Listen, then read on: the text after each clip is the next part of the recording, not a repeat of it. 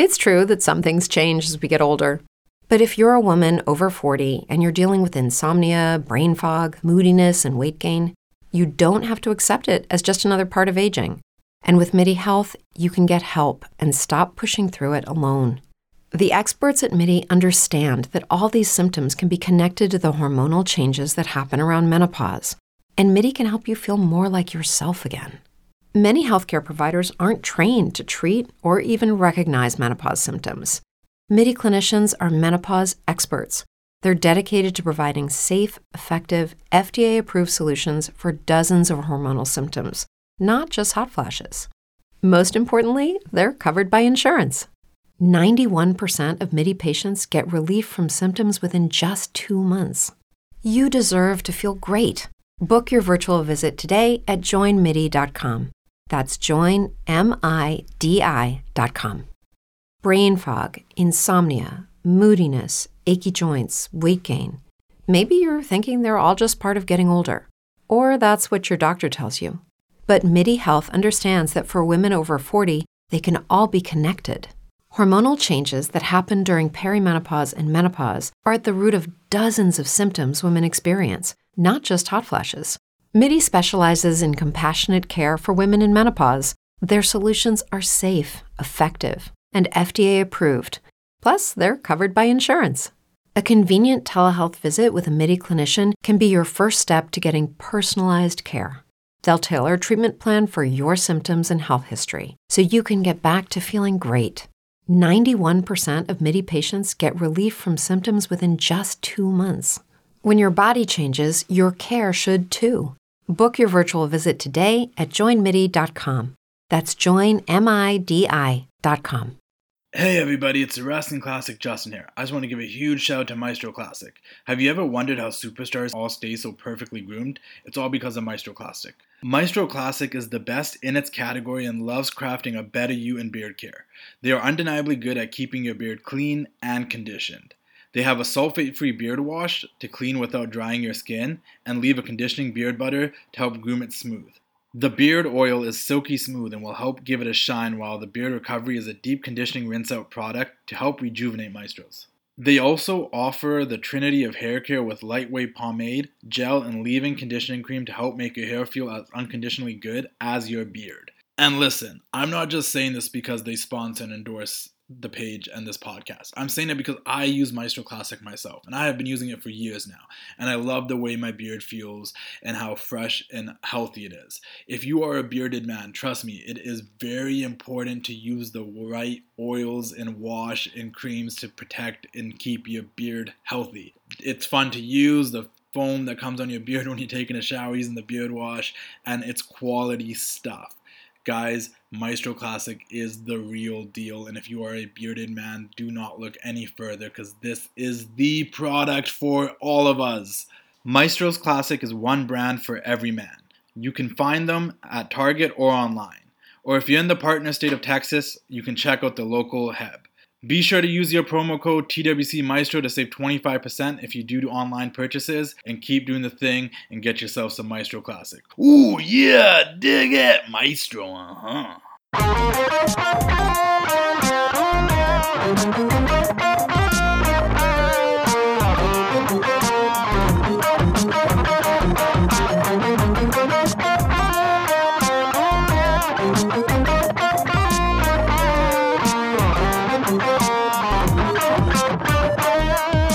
And we are back for another casual conversation with the Classic.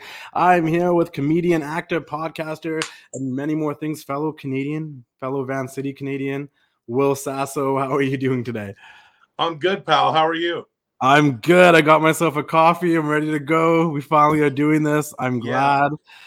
First things first, the first thing I want to get off my chest was thank you for following the page for so many years. I remember when you first followed and I was like, oh, that's crazy. That's Will Sasso. And then you're still here.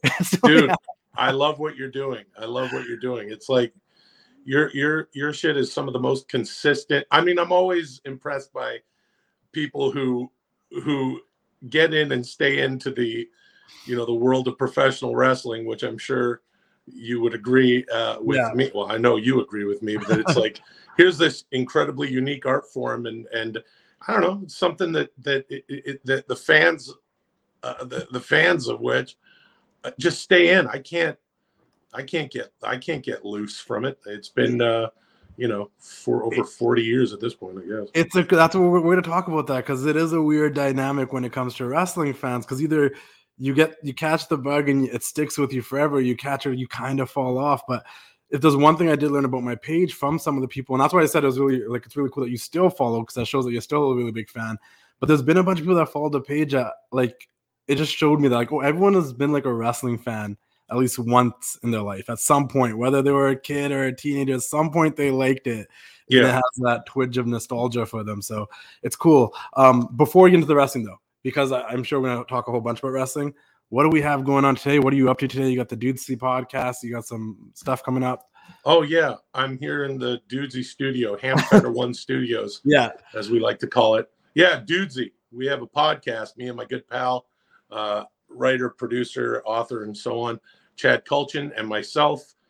We have a podcast called Dudesy, Dudesy, at Dudesy Pod Show on Instagram and Twitter, YouTube and everywhere where you get the podcast and this and that. But what makes ours different is that it is the first ever media property, certainly the first ever podcast that's run by an AI.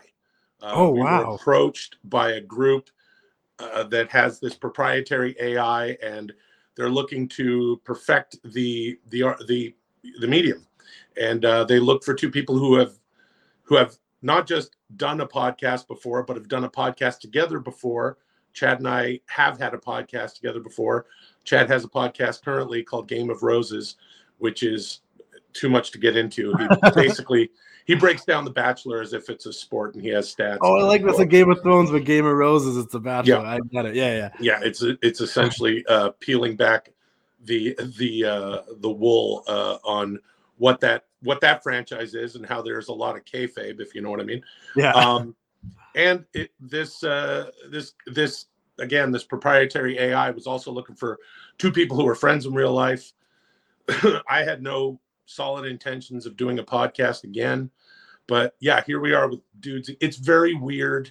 Check it out. There's actually a lot of wrestling stuff in it. I was gonna say that you guys do talk about wrestling quite a bit. Every time I see the clips, I'm like, oh, there's wrestling clips, and I always get encouraged to share them. I'm constantly just shoving it down Chad's throat and everybody else, and it's just like, to me, because I can't stop doing wrestling impersonations or make talking about how there's a kayfabe element to Bachelor, and then you'll talk about anything happening in the world. You say, well, here's the kid. Oh, you worked yourself into a shoot, brother. You got to work.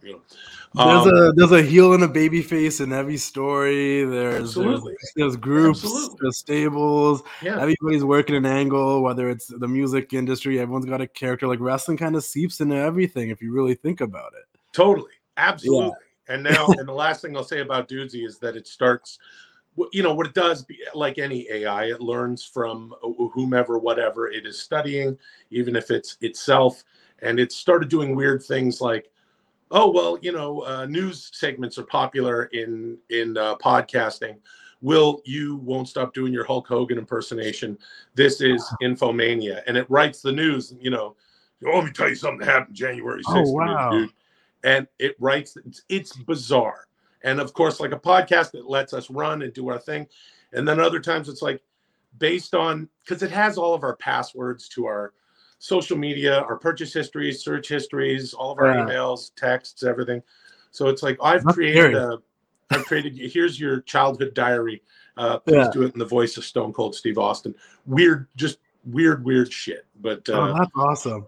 Yeah, I know you've had some interesting podcasts. You guys have the 10-minute podcast for a bit, and other ones, and now we got Dudesy. That's, you guys check that out. Make sure you guys check it out. But let's get into the wrestling now, then, really quickly. Let's do it. Let's do the most cliche wrestling podcast question, but I have to ask you, what is your earliest memories of wrestling? Like, what is the first thing you remember? My first thing that I remember is knowing who Mr. T was. Right? Okay. So I'm 47 years old, so this is going to be some like Hulk Hogan's Rock and Wrestling. No, hey, this is the Wrestling Classic. People didn't know how old I was at the beginning. I was posting stuff from the 50s. We ran with it. Absolutely, yeah. I was, you know, I would have been like, you know, 8 or something, and you know, I was very keenly aware of Mr. T from watching like the A-Team and stuff. Yeah. And then, so when Mr. T was in Rocky 3, when that came out, which was like 83, 84 or whatever, that 83, it was 83. And of course, you know, Thunder Lips was in it. Mm-hmm. And when you see Hulk Hogan for the first time and you're 8 years old, you're like, what is this? Right. It, you know, it scared the shit out of me as a kid. Cause I got work, dude. And, you know, oh, he's beating up Rocky Balboa and stuff. And then you see him on, you know, on the music videos and stuff and doing this and that with Captain Lou. And all of a sudden Mr. T is involved in wrestling. And that's pretty much when I became conscious of it. That whole year leading up to WrestleMania, the first WrestleMania, was just, you couldn't hide from it, even in the tedium of the Western Canadian suburbs where you and I are both from. Yeah. It reached, you know, it reached everywhere. So that was it. And I was immediately hooked. Were you just at that time, obviously you're a kid, but was WWF the main source where you didn't catch any of the Ric Flair NWA stuff, or was it just the WWF? It was WWF. And then there was, of course, Stampede Wrestling, if you found it on Saturdays. There was a local, there was a BC out of British Columbia. There was All-Star Wrestling. Yeah. Because once I got into WWF, I wanted to see it all.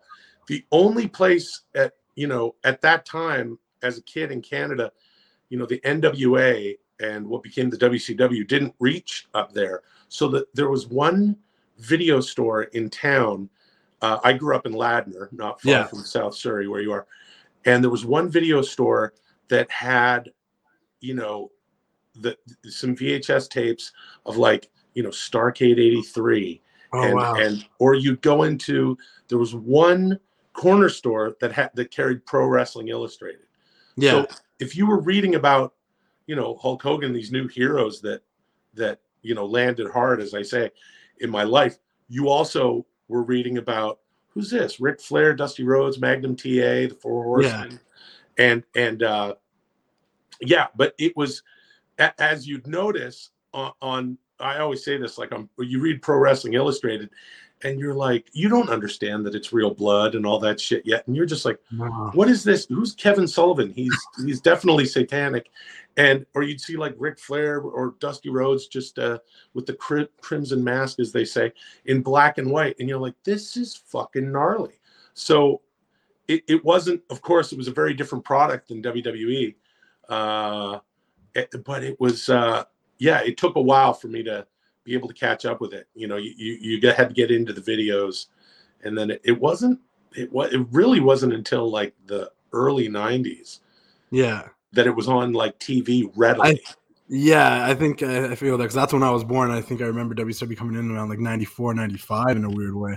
But that being said, because now I feel like it's weird for like me to say it, and definitely gonna be weird for you to say it, but I see with the younger generation now, it's getting to a point where they start looking at the 80s wrestling as old wrestling. It doesn't feel like it's that long ago, but I don't like, can you like, because we've had Cena now, we've had Austin, we've had all this. I don't think people really understand the impact that Hulk Hogan really had during that time and how many people got into wrestling. Yeah. Like, I have an older brother who's 40, and that's how I got into wrestling, because he's 10 years older than me, but he was a big Hulkamaniac. So I had all the VHS tapes, the magazine, the LGN figures, like, but I'm like, why? He's like, Hogan. I saw Hogan, and that was it. Yeah. You saw Hogan and you were no, that was my brother. I didn't see Hogan, and that was it. Right. Yeah. Yeah. It's interesting. It's like, you know, now, it's funny. I'm of course really interested in what's going on with Vince McMahon on camera. Now. The fact that he's just like, here I am cutting a fucking promo. Did you see him jump yesterday off the stairs? I know you didn't see him jump off the stairs. You see the memes on my page, right? I saw those memes. Those are fucking hilarious. Rappelling down next to Sting. That's awesome. He's coming out on every show and he's so jolly. Everyone's like, at this point, we wouldn't be shocked if he walked out on Dynamite just to be like, "Hi guys." Yeah. They just let him. But it's like, it's funny during the whatever, I can't remember if it was on Friday or Monday, but he goes, oh yeah, it was Monday. He's like, yeah, well, John Cena, and he says the greatest WWE superstar and 20 years, which is absolutely he's been around now for close to 20 years. 2002 when he came in, so that's why he said that. Yeah, or 20 years now, I guess. Yeah, that's what I mean. It's crazy because we don't think of it like that. Yeah. So like when you think of the 80s, I'm like, I don't think it's that long ago. And I wasn't even born in the 80s, but I still don't think it was that long ago. Well, I was like, now I understand why the kids don't get the Hogan thing, because it really was a long time ago. Right. But if you look at who's been more prolific and who's been around longer, it's been Cena for sure. Like, Hogan was essentially out of the WWE by 91, 92 or something. 93 was officially, he was out. Yeah. So, there's a solid 10 years. But if you're my age, you can't, it's not even a competition. It's like Hulk Hogan. To me, Hulk Hogan was Superman. Yeah. So I get it. You see the little kids with the wristbands and the hustle, loyalty, and respect towels and shit. It's like, yeah, Cena is their Superman. Yeah. So you got to kind of go as far as that, sports entertainment Mount Rushmore. It's like, just being an older guy, I'm like, Cena, what the fuck? But then you're like, no, he's Big Match John, as they say. Trust me, it's a hard pill for me to swallow. I lived through the Cena era as a teenager, and I wasn't about it. But I'm like, I get it. Like from the standpoint, like he is one of the greatest of all time. But I'm like, and I always think it's like most wrestling fans we do live off of nostalgia, like I mentioned before, and our generation that we grew up with is always the most perfect generation to us, Right. I have kids that come up to me now and be like, man, I miss 2007, 2008, and in my head I'm like, this year sucked, but that's just what they're nostalgic to, you know what I mean? Yeah. So it's like, for me, obviously, my first memories were 90s.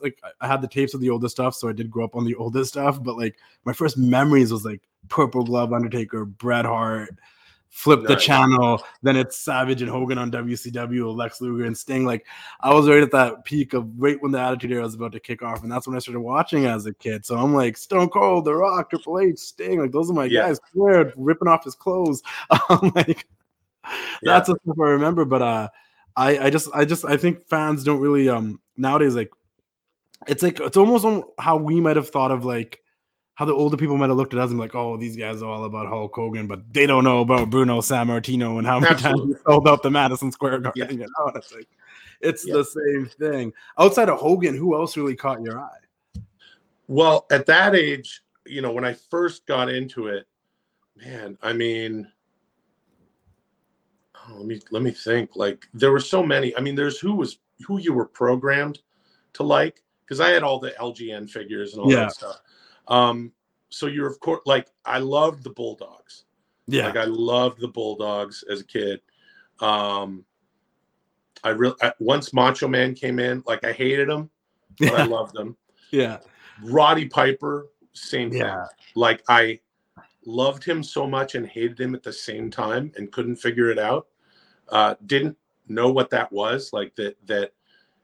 And that's why I think it works on kids, and as you get older and you appreciate it, you realize, well, they're not just actors. They're doing something extremely specific that it takes only really only the great ones are doing it in a way that's transcendent. And certainly Roddy Piper's that kind of guy. And then I was down with I loved every baby face. Everyone loved Ricky Steamboat. Yeah. When Macho Man crushed his larynx before WrestleMania 3, we all thought it was real back then. I'm 12 years old. Yeah. And the lead up to WrestleMania 3, I can remember it like it's yesterday. And so, that whole thing, and Andre turning heel, and just all of it. I loved Bobby Heenan and hated him at the same time. The best. I don't think I go back now and I listen to Heenan and I'm like, man, I wish we could have someone like him again. Just the wittiness and the comments. Someone asked me the other day, what is one of your favorite commentator calls? And obviously everyone was saying Jim Ross stuff and etc. I'm like, honestly, the one that I always love is when Shawn Michaels turned on Jannetty and he threw him through the barbershop window. And then Bobby Heenan said, oh my God, look, he tried to escape through the window. And then Monsoon's like, why you stop? Yeah. He tried to escape. What? I mean, like, that guy deserved a string of Emmys, if you ask me. You talk about being an actor. Nobody funnier. Yeah. I remember his call during the best Royal Rumble ever, most people say, 1992. Yeah. One where Ric Flair runs the gambit, goes the distance. Bobby Heenan screaming at the top of his lungs, just going off the whole time. And at one time he's like, I need a drink. Hey, stupid, get me a drink. Like, I'll never forget. Like, for me and my pals, it was like, hey, stupid, get me a drink for the next 2 years. But that's the thing. One of the reasons why I think a lot of people say that's one of the greatest Royal Rumbles too, is because the commentating team on that was on top of it as well, and that adds to it. And we don't need to get into the nitty gritty. We could talk about that for another hour, how wrestling has changed and how it's overly produced and all that. But the authenticity of it back then, and the fact that they could go off the cuff and just say what they wanted to say and call it as they were, knowing what the character stuff was, there's a beauty to that. You watch like. It's true that some things change as we get older. But if you're a woman over 40 and you're dealing with insomnia, brain fog, moodiness, and weight gain, you don't have to accept it as just another part of aging. And with MIDI Health, you can get help and stop pushing through it alone. The experts at MIDI understand that all these symptoms can be connected to the hormonal changes that happen around menopause, and MIDI can help you feel more like yourself again. Many healthcare providers aren't trained to treat or even recognize menopause symptoms. MIDI clinicians are menopause experts. They're dedicated to providing safe, effective, FDA-approved solutions for dozens of hormonal symptoms, not just hot flashes. Most importantly, they're covered by insurance. 91% of MIDI patients get relief from symptoms within just 2 months. You deserve to feel great. Book your virtual visit today at joinmidi.com. That's joinmidi.com. You know, you watch. Once you get older and you start to, as an adult, you appreciate it for a bunch of different reasons. You know, when you're a kid, it's like, well, that's Dusty Rhodes, and he's angry because they attacked him. So he's mad at the Four Horsemen, of course.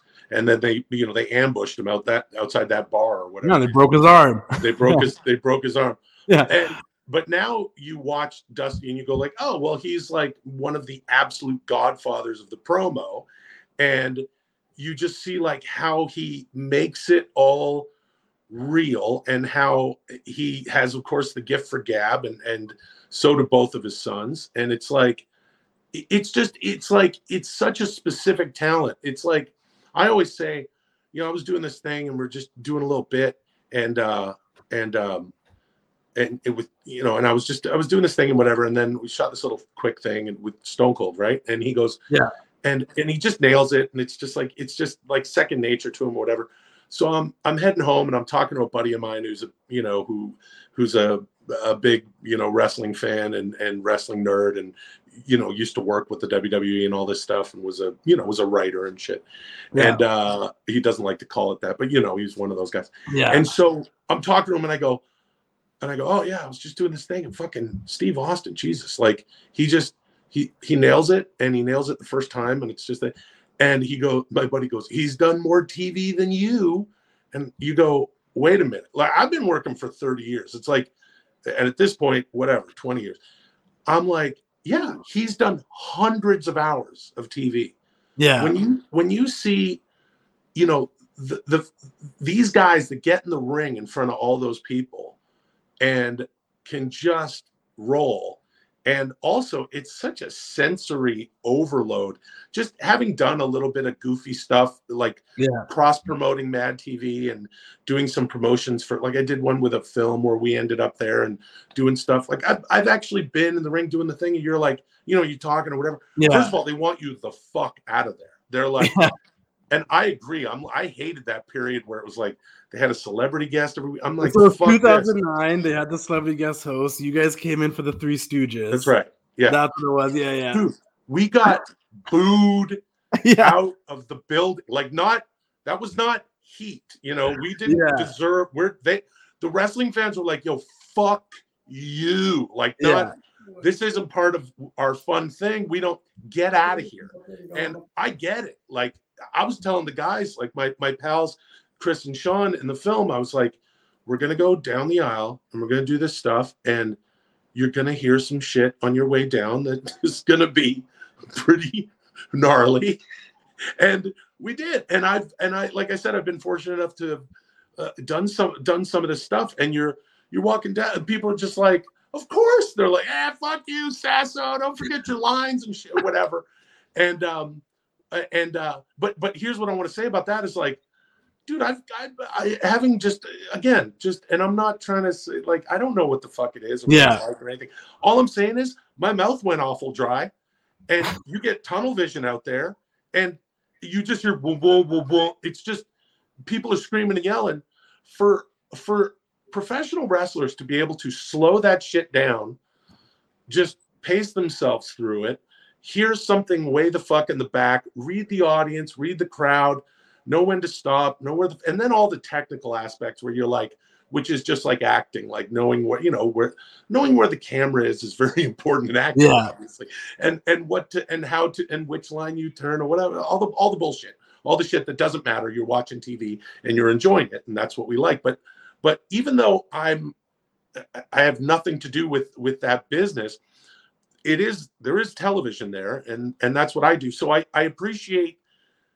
can appreciate the guys that are so good at it. Yeah. And it's unbelievable. Like you watch now, like a guy that, he's been shoved down our throats forever, but you want, like, Roman Reigns is a 10 out of 10. He's 100%. And he has been. It's just, I'd blame more his creative rather than him himself. It's like he's been good. Like, and the way he milks the crowd, and now he knows it. The best thing he did was, I don't know what the conversation was or how they came up with it, but when he took that time off, however you convinced them to let him come back as a bad guy was the best thing, because that's all we wanted. That's all we wanted. Yeah, we wanted to boo him. Just let us boo him then. Like, embrace it.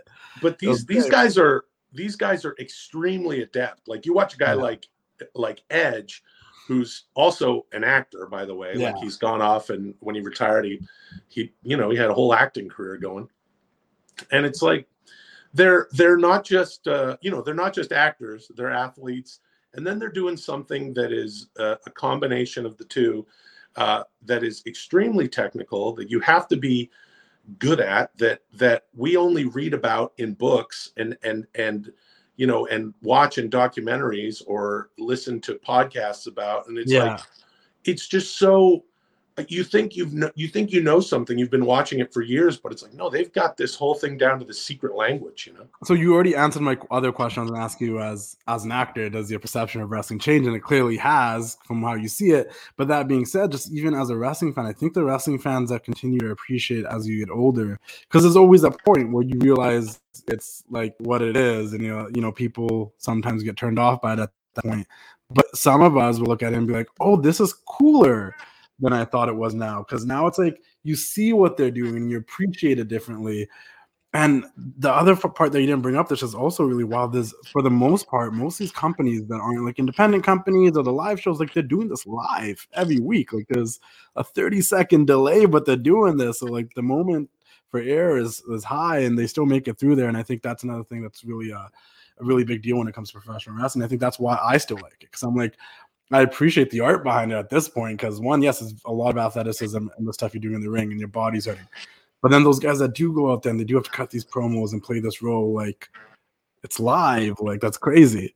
Yeah, I have so much respect for that, and doing it live, like, okay, so watch Saturday Night Live, which is, a show that's been on for almost 50 years at this point, and it's like they're still being forced to read the cards because you don't want to mess it up. And some of the absolute greats on that show and some of the great hosts even that have come in and out make you believe that they're not reading cards, or they have a way of selling it that makes you enjoy it anyway.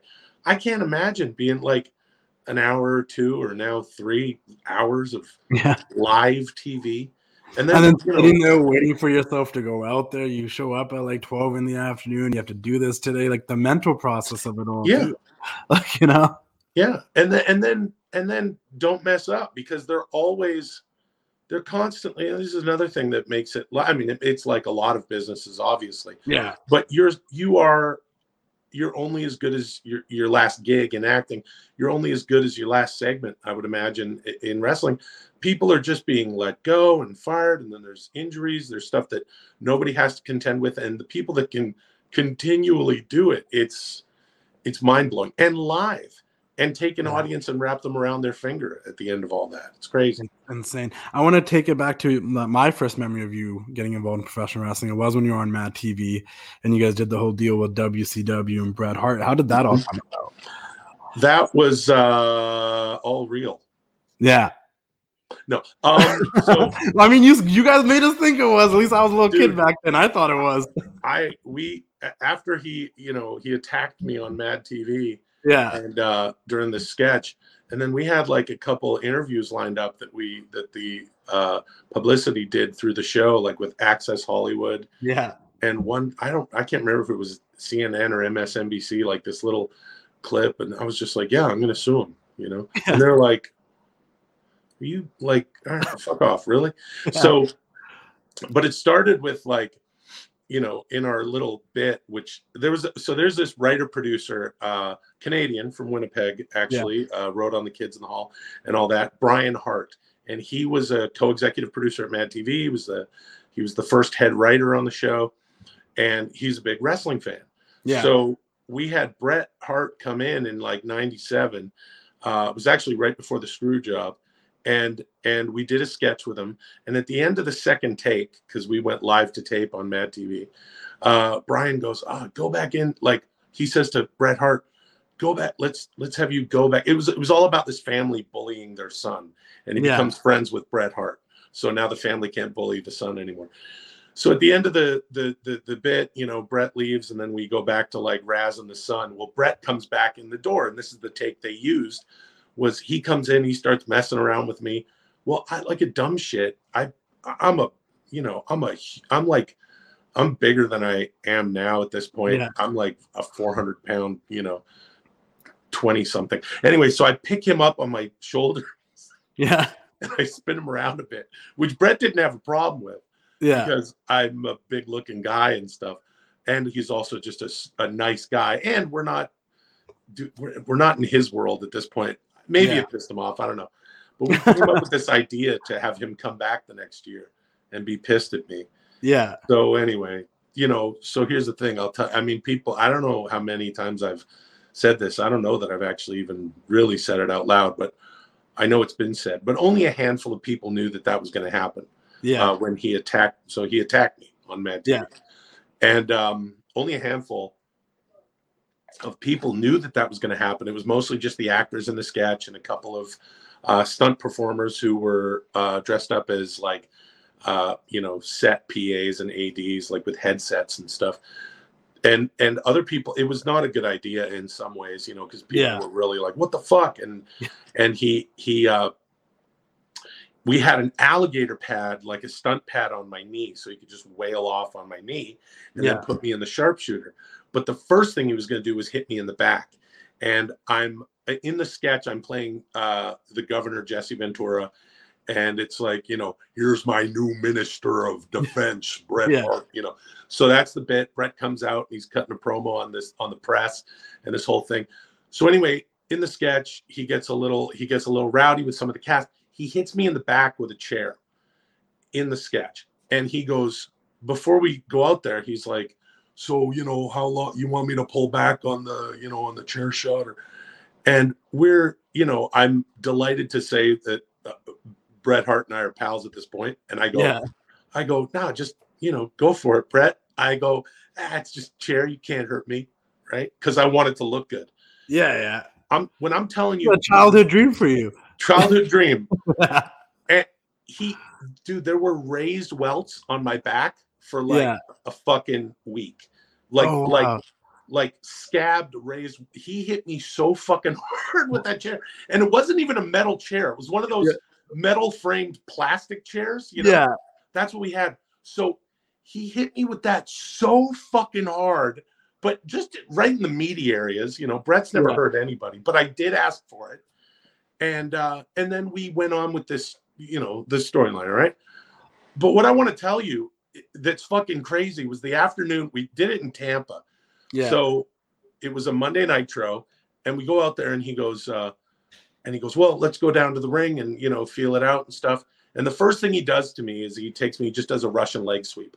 And I just go bang. And I'm like, oh, that's fucking fun. Okay, cool. Like, you know, like the surface is a surface. Yeah. It's hard and shit. There's a little bit of give, obviously, but the ring, right? So then he goes, well, you fucking horse around and do physical comedy and you played football. You get it. You watched this. I go, no, I don't, Brett. I don't get it. Yeah. But the reason he's saying that is because he's the excellence of execution, and he could have a match with a sack of potatoes. He really could, yeah. Yeah, and that's what he did that night. Because he was like, for me, it was no offense, of course. It was just the whole point was there's this whole match, and then Bret Hart is like looking at this, like, what the fuck is this? And Brian Hart and I, you know, our executive producer, were like, we hated when you see like Jay Leno put Hulk Hogan in a headlock. Mm-hmm. You know, fuck that. If you respect this art form, this should be a joke. And Bret was happy to hear that. And he's like, yeah, that's funny, you know. So he gets in there and he's just like looking at the crowd, looking at the ref, like, what am I supposed to do with this? Like, what the fuck? Yeah. And I'm like, oh, and then he just kind of slaps me around and fucking beats the shit out of me and like just goes off. Like, we go for like the test of strength and he just kicks me in the schnuts and then goes off the rope and clothesline, and that should be it. And that was it. Like, you know, me, I'm like, ugh. And then he goes, don't move. I will move you whenever I want to do something. And I can't wait to sell the shit out of whatever, because I love doing physical comedy and stuff. So that's the one parallel where it's like, please throw me around, whatever. And we do this fucking thing. And he picks me up. He does this. I fall. Fatty falls down. And then at the end of it, he just throws me in the sharpshooter. So then afterwards, I'm walking out of there and I'm like, I'm fine. Like nothing. He's stomping me in a corner, and his boot it's like coming in so fast and then it stops. Like I feel like it was like being in a dream, and it's like I got to experience just what makes him, in my opinion, the best. He was already my favorite, you know, in-ring performer, however you want to say it. I love Bret Hart. I think he's the fucking greatest. I watch his matches now. You watch a Bret Owen match, you watch Bret Davey Boy, Bret Mr. Perfect, Bret age like wine. His matches age like wine. They get better. They're better. Yeah. When you watch them now, you're like, these are like, I watch the wrestling now on TV, and sometimes I got to watch matches like twice just to digest it all. And then I go watch a Bret match. I'm like, oh, this is great. Like, you know, like this is. It's all of it. It's all of it. Yeah. He also came along at that time, and you look at, of course, his pedigree and his family and how he's going to learn, and having Stampede Wrestling and those guys that came in. There were guys wrestling in the 1960s that were wrestling Bret in the 80s, and so there, you know, so it's like, for me, it was like this bizarre like VR game where I'm like, this is insane, and I'm not hurt at all. I'll tell you one thing that was funny was Brian Hart goes, hey, can you do the quick leg drop on Will? It's my only request. Yeah. And he goes, yeah. So he goes, remember, don't move. Like when I knock you down, I'll pick you up. And I go, okay. So at some point I'm laying there on my back and the whole moment slows down. I'm looking up at the lights going, wow, this is fucking crazy. So wrestling. Wow. Yeah. And I forget what he said. Now this moment was 2 or 3 seconds, but in my head it was forever. And then I start to roll over. So now I'm on my side because I'm on my shoulder, and he could have broken my neck. He's already in the air. And this is where you realize like how Bret is. He's like the Baryshnikov, you know, of that's a ballet dancer kid. Yeah. And so he bends, he goes from doing this to doing this. So my head goes in a pocket, even like a fucking, just again, a sack of potatoes, just a big comedic actor does like some physical comedy. It was unbelievable. He's unbelievable. Yeah. It was crazy. Man, that's insane. Yeah, you know, and also as a Canadian kid, like Bret was a Canadian hero. And that's one of the highlights and spotlights of his WCW career. He has a few of them, and that was one of them. I remember the feud with Will Sasso, like as a kid. Come on, that's something Bret did in WCW. There was a thing with Goldberg with the metal thing. There was the Will Sasso thing. There's only a few things. There's a few things Bret did in WCW. And I know that he didn't do a lot because when I had Eric Bischoff on the show, and Bischoff was like, oh, Bret thought he was some sort of Canadian hero. And I'm like, he was. He's like, you're Canadian? I'm like, yeah. He's like, oh. I'm like, yeah. Yeah.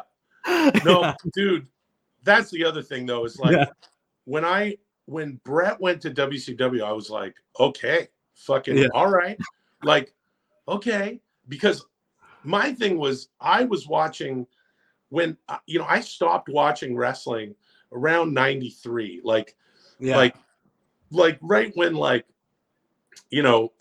Brett loses to Yokozuna and then Hogan gets in there and wins it. The Hogan return, I was like, all right. I kind of started losing it for it. But then in like 96, 97, I hear that, well, I knew that Hulk came back in WCW before that, and I just kind of wasn't interested because brain fog, insomnia, moodiness, achy joints, weight gain. Maybe you're thinking they're all just part of getting older, or that's what your doctor tells you. But MIDI Health understands that for women over 40, they can all be connected. Hormonal changes that happen during perimenopause and menopause are at the root of dozens of symptoms women experience, not just hot flashes. MIDI specializes in compassionate care for women in menopause. Their solutions are safe, effective, and FDA approved. Plus, they're covered by insurance. A convenient telehealth visit with a MIDI clinician can be your first step to getting personalized care. They'll tailor a treatment plan for your symptoms and health history so you can get back to feeling great. 91% of MIDI patients get relief from symptoms within just 2 months. When your body changes, your care should too. Book your virtual visit today at joinmidi.com. That's joinmidi.com. Okay, round 2. Name something that's not boring. A laundry? Ooh, a book club. Computer solitaire, huh? Ah, sorry, we were looking for Chumba Casino.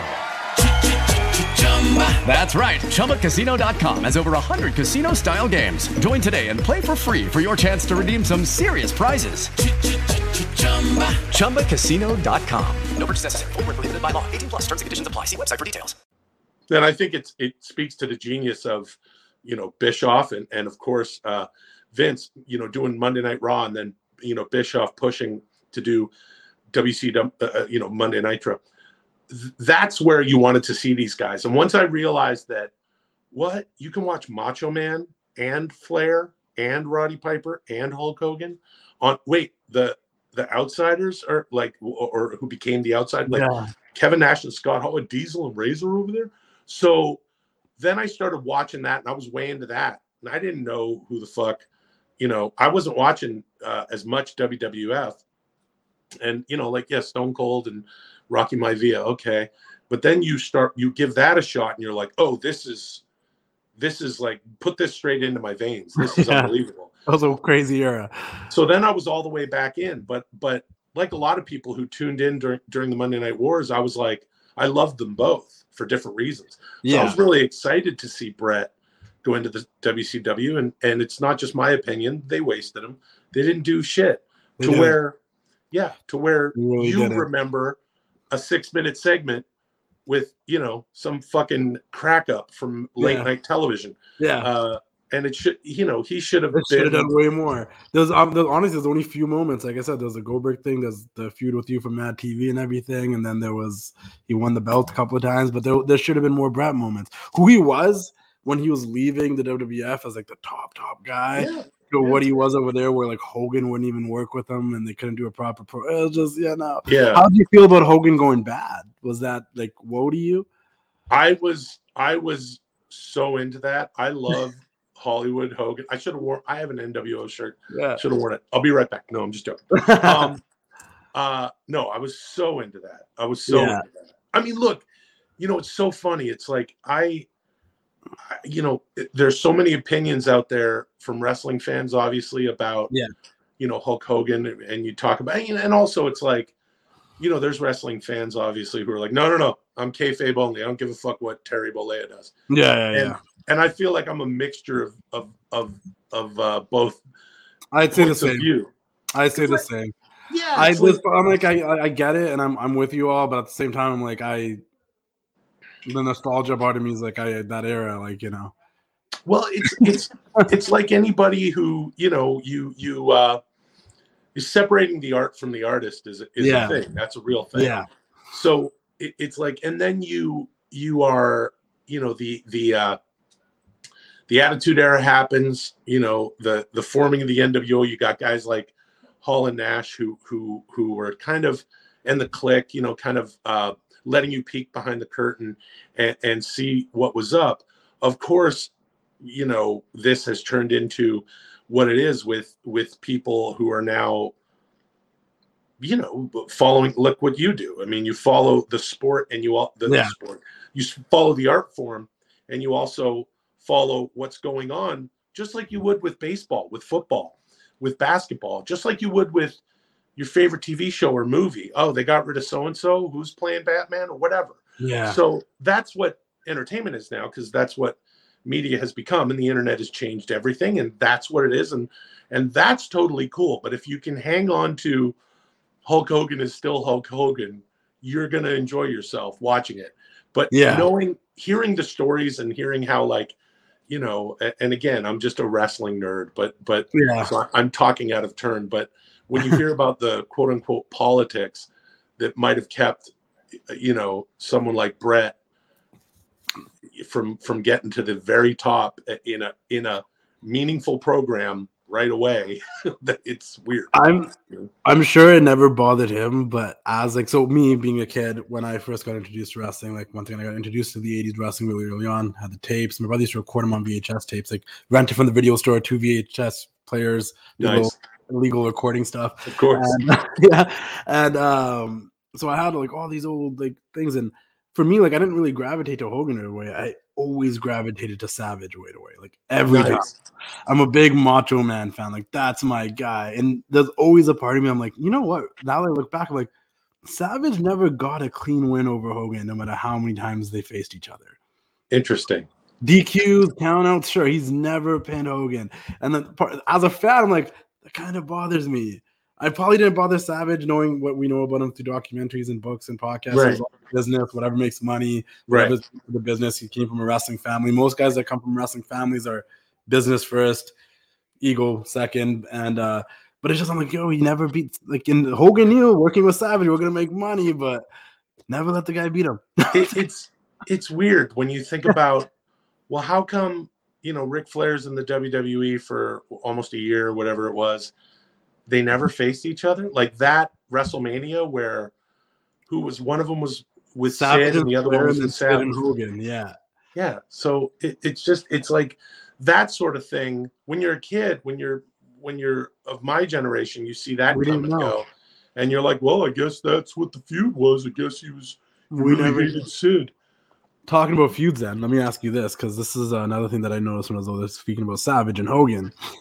Looking back now, 1987, 1988, and 1989. Obviously Hogan was the guy, Superman, babyface, everybody loved Hogan. Savage wasn't so wrong about Hogan and Elizabeth. Savage what? Savage wasn't so wrong about Hogan and Elizabeth and the lust in his eyes. So. As an adult, you turn around and you go, oh yeah, I wouldn't let someone be all around my girlfriend or wife like that either. But as a kid, you're like, no, but Hogan's a good guy. Like he would never. Yeah, well, now when you talk about like, knowing what fans know and through documentaries and all this and that, you're like, wait a minute. Okay, so Elizabeth, who knows what was going on in that relationship? Like, neither of them are with us anymore. God rest their souls. But hold on. Elizabeth was over at Hulk Hogan and Linda's house. Like, yeah, you're gonna be a little angry. I mean, it's like just the storyline itself. I'm like, before it's like Hogan's right 100%. Like, Savage could have been a little paranoid. It makes sense having a little bit of trust issues here. Like, yeah. As an adult who's been through relationships and had girlfriends, you're like, oh yeah, no, those promos about Hogan grandstanding and hot dogging might make sense here. Like, yeah. No, it's it's interesting. It's kind of like, here's what a guy like Randy Savage, who's the professional of professionals, and it's in his blood, and he's just the fucking greatest. There's a certain amount of reality that has to be in there, obviously, in order for him to get it to go where he's got to go. Yeah. So, I mean, shit, when he's like, like those promos before WrestleMania 5.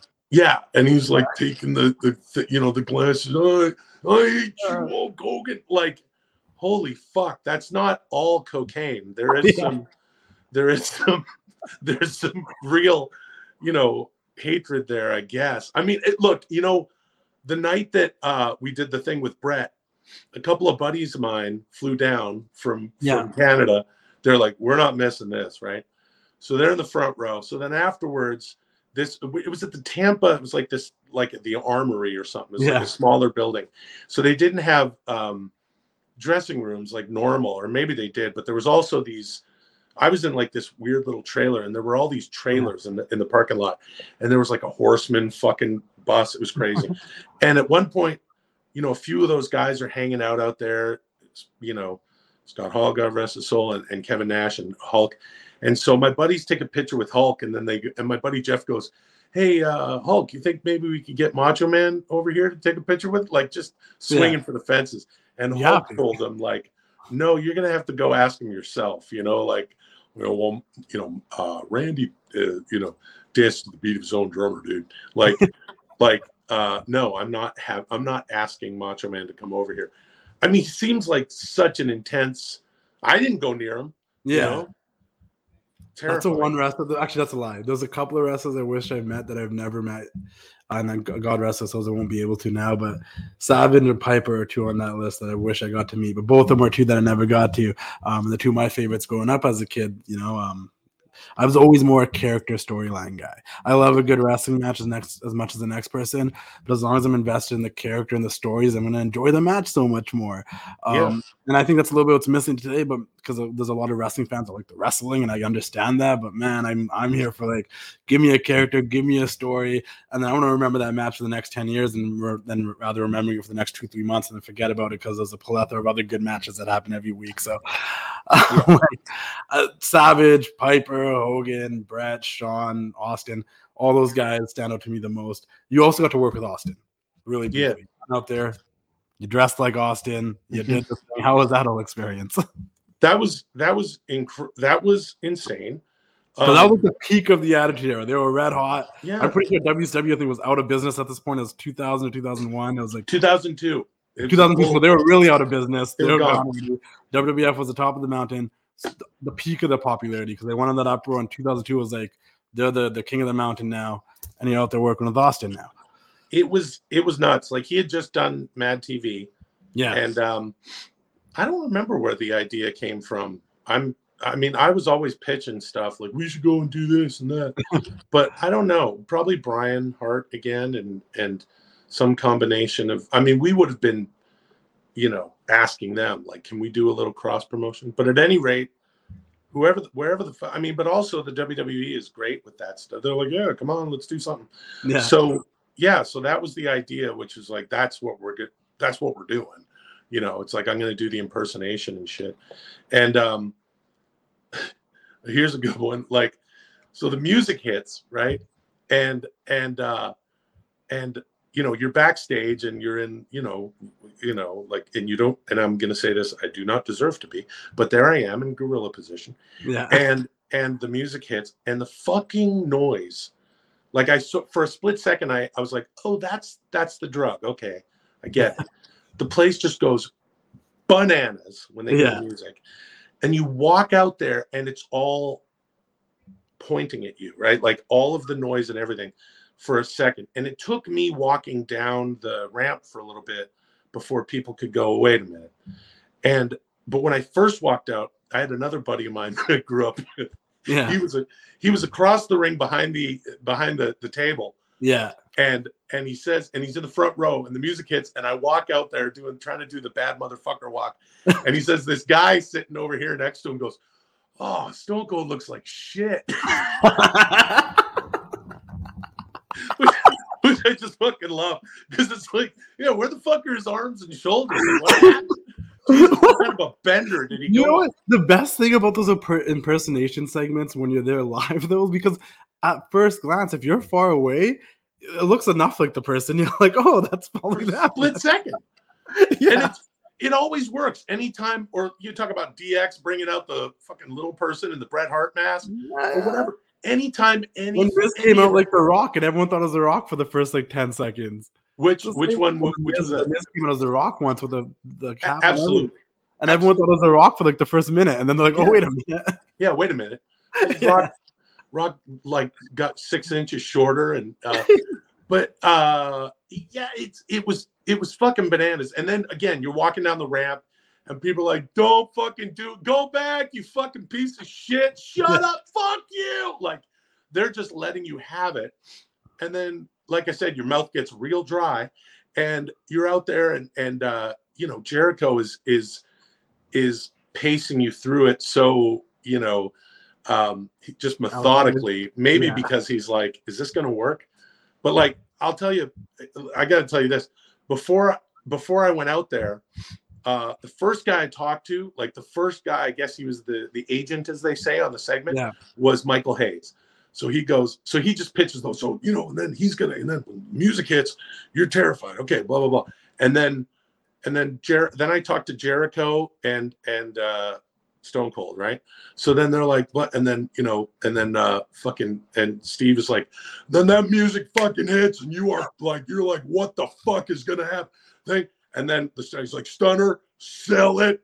That's a fucking shot. That's the end of that. You're not fucking moving. Like, blah, blah, blah.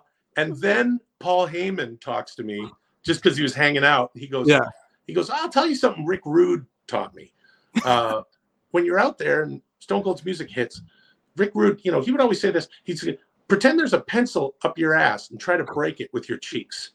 I was like, that's awesome. I'm absolutely doing that. Because, like, you know, there's no like acting or whatever that I'm gonna any note I'm taking over fucking Paul Heyman telling me Rick Rude says pretend you're breaking a pencil in your ass. Thank you, Mr. Heyman. I'm doing that. Then Vince walks in and he who has the most presence on the planet, and then he does this. He goes, when Stone Cold's music hits, you're terrified, you're horrified, right? And I'm just like, this is unbelievable. This is unbelievable. So you're out there, Stone Cold's music hits. You don't even have to really pretend, because he fucking hates you when he's in the, like he fucking hates you. The crowd is like kick this motherfucker's ass now. Again, if you're guesting on that show, you know, the wrestling fans are like, fuck off. So they can't wait. They don't like celebrities coming through. Right. Yeah. And so he's fucking, you know, he does that fucking drive-by before he goes to the other fucking turnbuckle. And you're just like, and then, you know, I know what's going to happen. And in the afternoon, we went out there and he does the stunner. And he goes, just down to the knees and over to the side, because he's imagining a horrible cell or whatever. And the whole time I'm like, yeah, I'm going to do that. But what I really want to do is try to go back as far as I can so that I land and like try to do something like, because you know when people really sell the shit out of it, like The Rock or whatever. So if you see it, I like go down and then I fling my whole, I shouldn't be talking out of turn like this, but I fling my whole body backwards into the ropes and shit. And he was pleased with it. Anyway, he was happy. That's good. Yeah, he was happy. And then he's pouring beer on me. And then I'm like kind of moving a bit, and one of the refs comes over. He's like, "Don't fucking move." I'm like, "Oh." He's like, it's not a commercial yet. I'm like, "Oh, right." But you know, it's not like it's, you know. And look, let me just quickly say, then we did a thing with Stone Cold with the Three Stooges, and Kane gives me a choke slam. Okay, that fucking hurt. Like I was knocked silly for like a half a second. You know, when you're like, oh, where am I? Holy shit. Yeah. It stung. And he got me all the way up. Bang. And it's like, to do what you did, what Bret Hart did with me, again, flinging around a sack of potatoes or wet cement or whatever you want to say, that's unbelievable. And then that Stone Cold can do his signature move on just about anybody and sells it. And then you've got Kane, you know, who's a giant and built like a brick shit house, and you're like, do I need to jump or what? And he's like, no, I got it. And he's taking my huge ass and just like grabbed you by the belt. It is pretty cool looking back, though. You got to work with like 3 of the biggest names in the wrestling industry that a lot of people know, like 3 of the biggest, like dude, Kane and Austin. Like I couldn't believe, like, I remember the Three Stooges thing vividly because our team and the people behind the movie and stuff were like, well, we're gonna, we've got this opportunity, and Will, what do you think? We get on a conference call and you talk to the powers that be over there at WWE, and I'm like, okay, so here's what I was thinking, right? And it's like the Stooges finally get out there, and Curly comes out last, and he's doing this Hulk Hogan thing, and then Kane comes out, and they're like, yeah, okay, we can do that. And you're like, what? Like, what the fuck? Like, it's unbelievable. And then I got to tell you this: we're backstage. I'm sorry, I'm running off the mouth. No, keep going. This is great. I'm enjoying it. Look, we're backstage, and we go out there in the afternoon, and we go through the bit. And there's Glenn Jacobs, and he's, and he's the nicest guy. If you've ever heard anything about just the sweetest. Now we get to see him as the mayor, and we see the nice side of Glenn a lot. So, well, if politics aside, yes, nice guy. Yeah. So, that's neither here nor there at this point. But he's, there he is. He's just, just massive. Brain fog, insomnia, moodiness, achy joints, weight gain. Maybe you're thinking they're all just part of getting older, or that's what your doctor tells you. But MIDI Health understands that for women over 40, they can all be connected. Hormonal changes that happen during perimenopause and menopause are at the root of dozens of symptoms women experience, not just hot flashes. MIDI specializes in compassionate care for women in menopause. Their solutions are safe, effective, and FDA approved. Plus, they're covered by insurance. A convenient telehealth visit with a MIDI clinician can be your first step to getting personalized care. They'll tailor a treatment plan for your symptoms and health history, so you can get back to feeling great. 91% of MIDI patients get relief from symptoms within just 2 months. When your body changes, your care should too. Book your virtual visit today at joinmidi.com. That's joinmidi.com. Lucky Land Casino, asking people, what's the weirdest place you've gotten lucky? Lucky? In line at the deli, I guess? Aha, in my dentist's office. More than once, actually. Do I have to say? Yes, you do. In the car before my kids' PTA meeting. Really? Yes. Excuse me, what's the weirdest place you've gotten lucky? I never win and tell. Well, there you have it. You can get lucky anywhere, playing at LuckyLandSlots.com. Play for free right now. Are you feeling lucky? No purchase necessary. Void where prohibited by law. 18+. Terms and conditions apply. See website for details. And he's like sitting there with his arms full, like, yeah, okay. And Hunter, Paul Levesque is there going through the bit and blah, blah, blah. And then we go backstage and we start getting into our Three Stooges stuff. And then there was a part of the whole bit that I wanted to run over again with Kane, where I was like, oh, we really got to do like this and the Hulk up and, just the part, and then Kane doing the head tilt. So it's like, oh yeah, we didn't really go through that, but it was something that, yeah, we should talk about that. And I was like, can I go and talk to Kane? And they're like, no, he'll come over to where you guys are. So we're in this little room, right? And now Kane walks in, the mask, the red and black, the fucking, the hair, which at that point was a piece. And I just remember, Sean Hayes and Chris Diamantopoulos just going like, what the fuck is this? Because the last time they saw Glenn Jacobs, he was in a gray t-shirt, just standing there going, yeah, okay. Yeah. And he goes, yeah, then okay, and then I'll hit the head tilt, and then, and then I come in for the choke slam. And the guys are just looking at him like, what the fuck? And then he realizes, guys, it's me, Glenn. And they're like, oh, okay. Because they don't know fucking. Yeah. And I was like, oh, fuck, yeah, I should have told you. This is Kane. This is the big scary guy. It was fucking hilarious. He's like, guys, it's me, Glenn. And just him saying that in that outfit is funny. In that outfit. They're just like, I mean, they're like, what the fuck? And they're like, you watch this shit all the time? I'm like, this is the greatest. And then we're in the airport the next day. And I just remember Chris Diamantopoulos says, he goes, that Kane, that Glenn, what a nice guy. He's like a humble farmer. Hi, I'm Kane. How are the apples? Like he's like the sweetest man.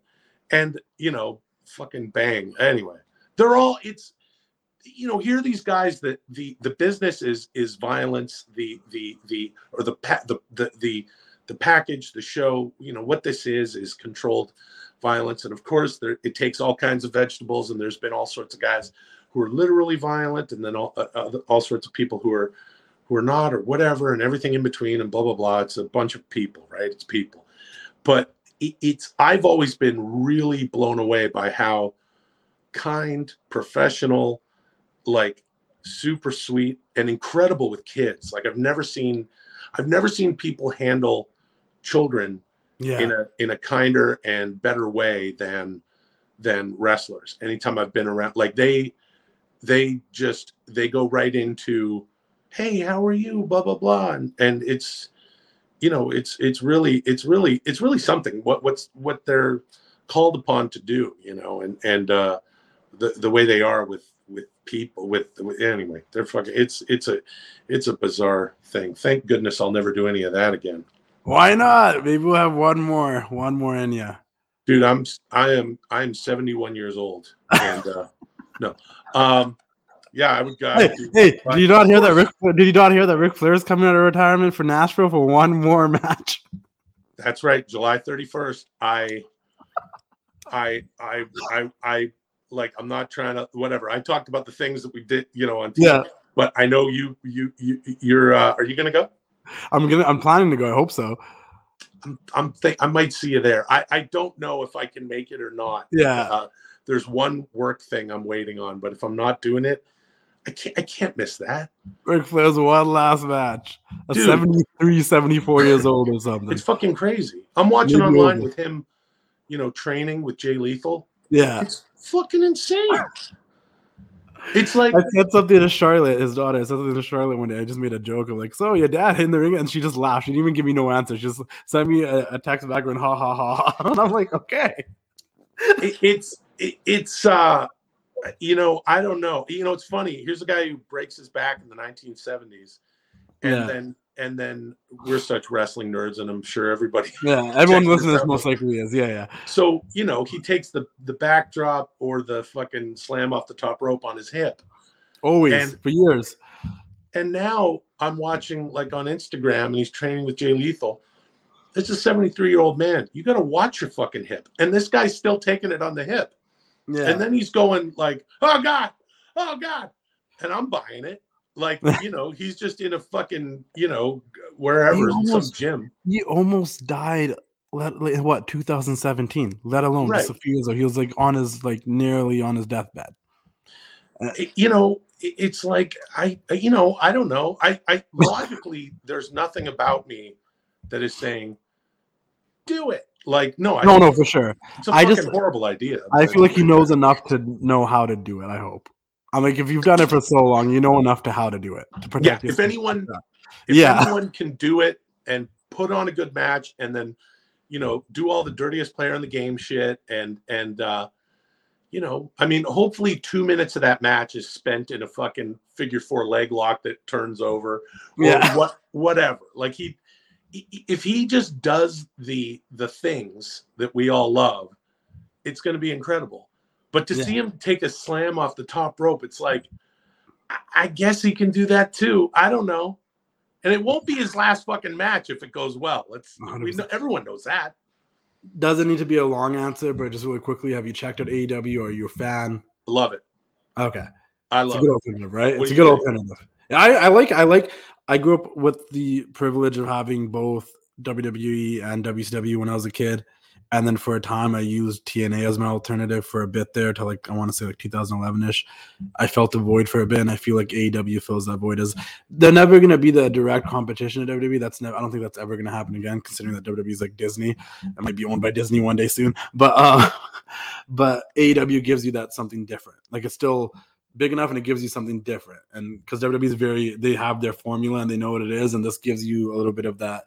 It's not WWE, and I can enjoy it, and there's people there that I know and like, and I'm not, and I'm the same with both companies. I like WWE sometimes, I don't like WWE sometimes, I like AEW sometimes, I don't like sometimes, but I enjoy both, so I agree. Yeah, no, I'm digging AEW for sure. Yeah, it's good. Next question, really quick. You're Bobby Heenan. You had your own Heenan family. They're taking a team into Survivor Series, any generation, any era. Who's your team of 5? Wait, any generation, any era? Any era, yeah. You pick your 5 guys. I'm Bobby Heenan. I'm putting together my 5. Yeah. Do they all have to be from the same era like this happened? No. It's your 5. Who's your 5? WWE. Doesn't matter. You're 5. My 5? Shit.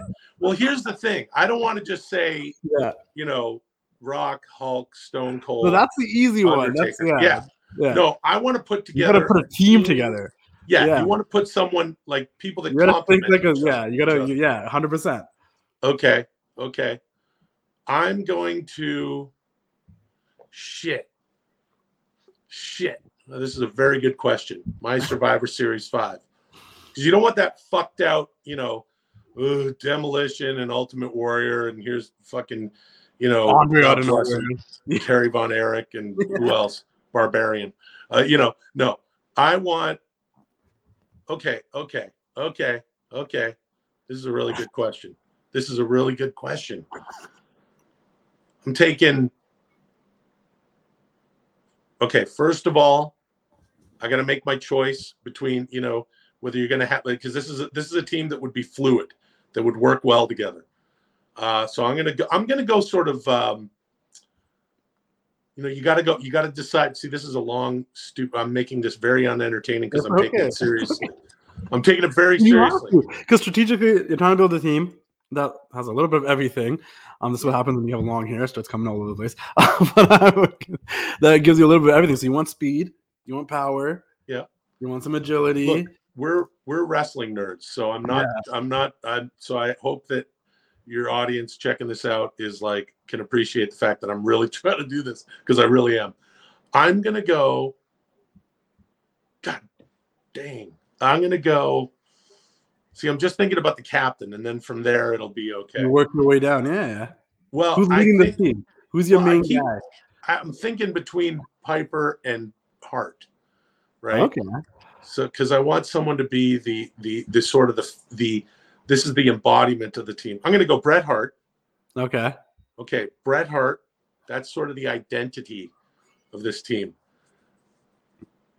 Perfect. I'm going Bret Hart, Mr. Perfect. Oh man. Then, hold on. Damn it. I could literally. Hold on. Okay. Hart. Perfect. We need some size. We're gonna go with okay, we need some size. Wait a minute. Hart, perfect. Oh man. See, this is becoming such a WWE centric. Which is fine though. It's fine. It's not, like we said, we're used to off as WWF anyways, Hart, perfect. Not just because I finished telling the story about him, but Kane. Yeah. Because that's your fucking, that's your ringer. He could go on a tear and get rid of 3 guys. Yeah. And then shit. See, because I could get weird and go fucking, I don't know, Pete Dunne, or we could go with our neighbor from North Delta, Kyle O'Reilly. Yeah.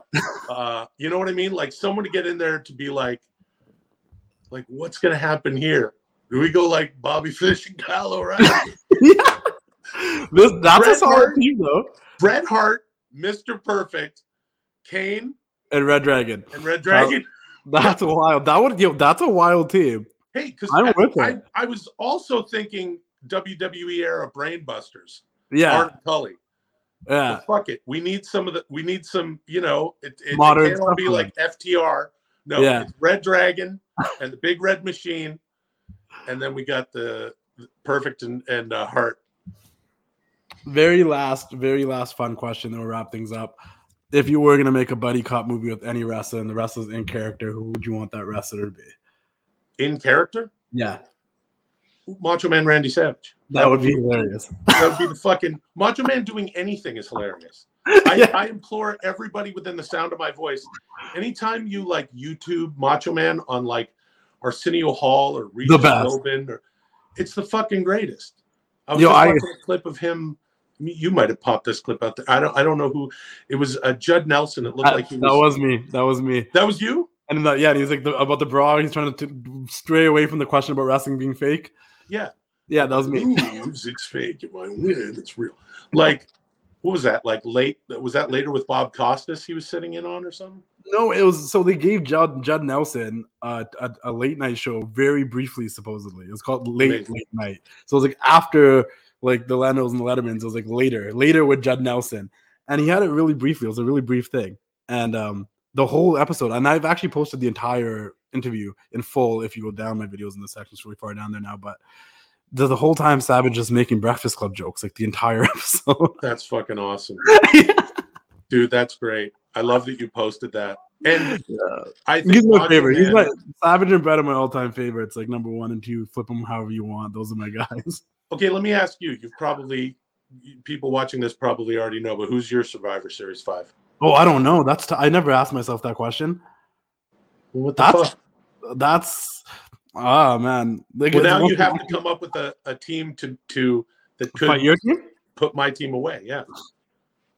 So I'm gonna take Savage. I'm gonna have him lead since you took Brett already. Nice. I'm actually gonna take FTR. Okay, sweet. I'm gonna have Savage and FTR. FTR's my team. So now I need a big man and like a co-captain. Big man. I mean, you got Kane. I'm gonna take the Undertaker. I don't know, dude. Yeah, and I want him purple gloves, purple tie Undertaker. Yeah, he's coming out like that. And then a co-captain. You know what? Just because like out of it's hard, okay? And there's only like 2. I love Kevin Owens, I love Seth Rollins, I love all the new guys. It's really hard for me at my age to put a lot of the new guys like my top 10 or top 20. It's just because I grew up with guys like Van Damme and all these people. Van Damme would be a great choice too. I'm not gonna pick him though, but the only 2 guys that somehow creeped into my top 10 from the modern era is Orton and Punk. Awesome. So if I had Brett, I'd probably put Orton there, but since I have Savage, I'm gonna put Punk. Savage, Punk, FTR, and Undertaker. Jesus Christ. That's fucking, not to bring it back to Dudesy, my AI podcast, but this should be simulated by some computer so that we can get like that readout, like in that Rocky Balboa movie, like who would win. Like this needs to be, or whomever is like, I should probably make a graphic of your team and my team and get my followers to vote and see who they think would win. Dude, that's a great idea. Or whoever's like fucking with WWE 2K or whatever the fuck. Yeah, get them to play it or something, right? Dude, that's sick. That's a really great. I would be stoked for that match in the Survivor Series. And wrestling dorks like us are always like, do the Survivor Series. It's not just a pay-per-view. You have to do the Survivor Series. I kind of dislike this whole brand versus brand thing now because I liked when it was just random teams of people getting together and you're like, totally. Okay. Yeah, and why the fuck? Who are the Bushwhackers? Why are they friends with adorable Adrian Adonis or whatever? Or it was like the year after Savage crushed Steamboat's larynx and they did the WrestleMania 3 match, and the next year they're like on the same team, and you're like, what? Yeah, well, we're good guys now. Okay, we like each other. We're best friends. Yeah. Oh man, thank you so much for doing this. I had a blast. I hope you enjoyed yourself. Dude, totally, Justin. Thanks for having me. Long time coming, and we'll do it again for sure. I know, 100% do it again. I appreciate you. Also, thanks for your random entertainment in the pandemic, the whole clapping thing. I came in there a bunch of times, checked it out, hung out for a while where you're just clapping away and inviting people to clap. So stupid. I'm gonna bring that up at some point because I don't know how many times I was like working on an article or something, doing something. I was like, oh, let's see what this live stream is. It's just you. I gotta start doing that again. I only did it during the pandemic. It was so dumb. And I'd watch and then you'd invite people in, and it's like they knew exactly what to do, and they came in like, yeah. So many people were like, my favorite thing was this one guy comes on and he's so excited, right? He's like clapping, and then later, like his girlfriend posts a video from another angle. Yeah, it's just so fucking funny to see this guy, like he's just sitting there in front of his computer with a drink. It's a Friday night. Always did it on a weekend, you know? It's you did, yeah. It's a Friday night, fucking there's no semblance of a weekend anymore. It's the pandy, as I like to say. And then he goes, hey, here we go, yeah. And he's like, oh, that guy fucking ruled. Anyway, yeah, it was fun. Oh, man, that was great. Good stuff. It was great having you on. People probably won't get what that is unless you follow Will. Guys, go follow Will Sasso on Instagram. His name's Will Sasso. Follow him wherever. What else can they follow? Do you have Twitter? Are you a Twitter person? Yeah, Twitter, Will Sasso. Instagram, Will Sasso. I haven't done TikTok yet. I'm 47 years old. And then at Dudesy Pod Show on Instagram and, you know, all the podcast things and YouTube and all that shit. If Ric Flair makes a TikTok, then you're going to have to make a TikTok because he's... Does he have a TikTok? Not yet, no. Okay, all right. Yeah. There you go. Yeah, sounds good. Thank you very much, guys. Make sure you guys subscribe, comment, share, do all that fun stuff. And I'll see you guys all next time. I'm going to wrap this up the way I always do. And you should probably already have seen it coming. I made Jay Lethal actually do it for me one time because he does it better. But, ooh, yeah, dig it. Nice. It's time to say goodnight. We sincerely appreciate your patronage and hope we've succeeded in bringing you an enjoyable evening of entertainment. Please drive home carefully and come back again soon. Good night.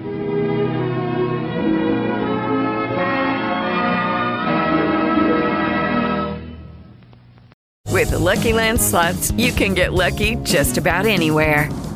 This is your captain speaking. We've got clear runway and the weather's fine, but we're just going to circle up here a while and get lucky. No, nothing like that. It's just these cash prizes add up quick. So I suggest you sit back, keep your tray table upright, and start getting lucky. Play for free at LuckyLandSlots.com. Are you feeling lucky? No purchase necessary. Void where prohibited by law. 18+ terms and conditions apply. See website for details. Step into the world of power, loyalty, and luck. I'm gonna make him an offer he can't refuse. With family, cannolis, and spins mean everything. Now, you wanna get mixed up in the family business. Introducing The Godfather at ChumbaCasino.com. Test your luck in the shadowy world of The Godfather slot. Someday, I will call upon you to do a service for me. Play The Godfather, now at ChumbaCasino.com. Welcome to the family. VGW Group. No purchase necessary. Void where prohibited by law. See terms and conditions. 18+.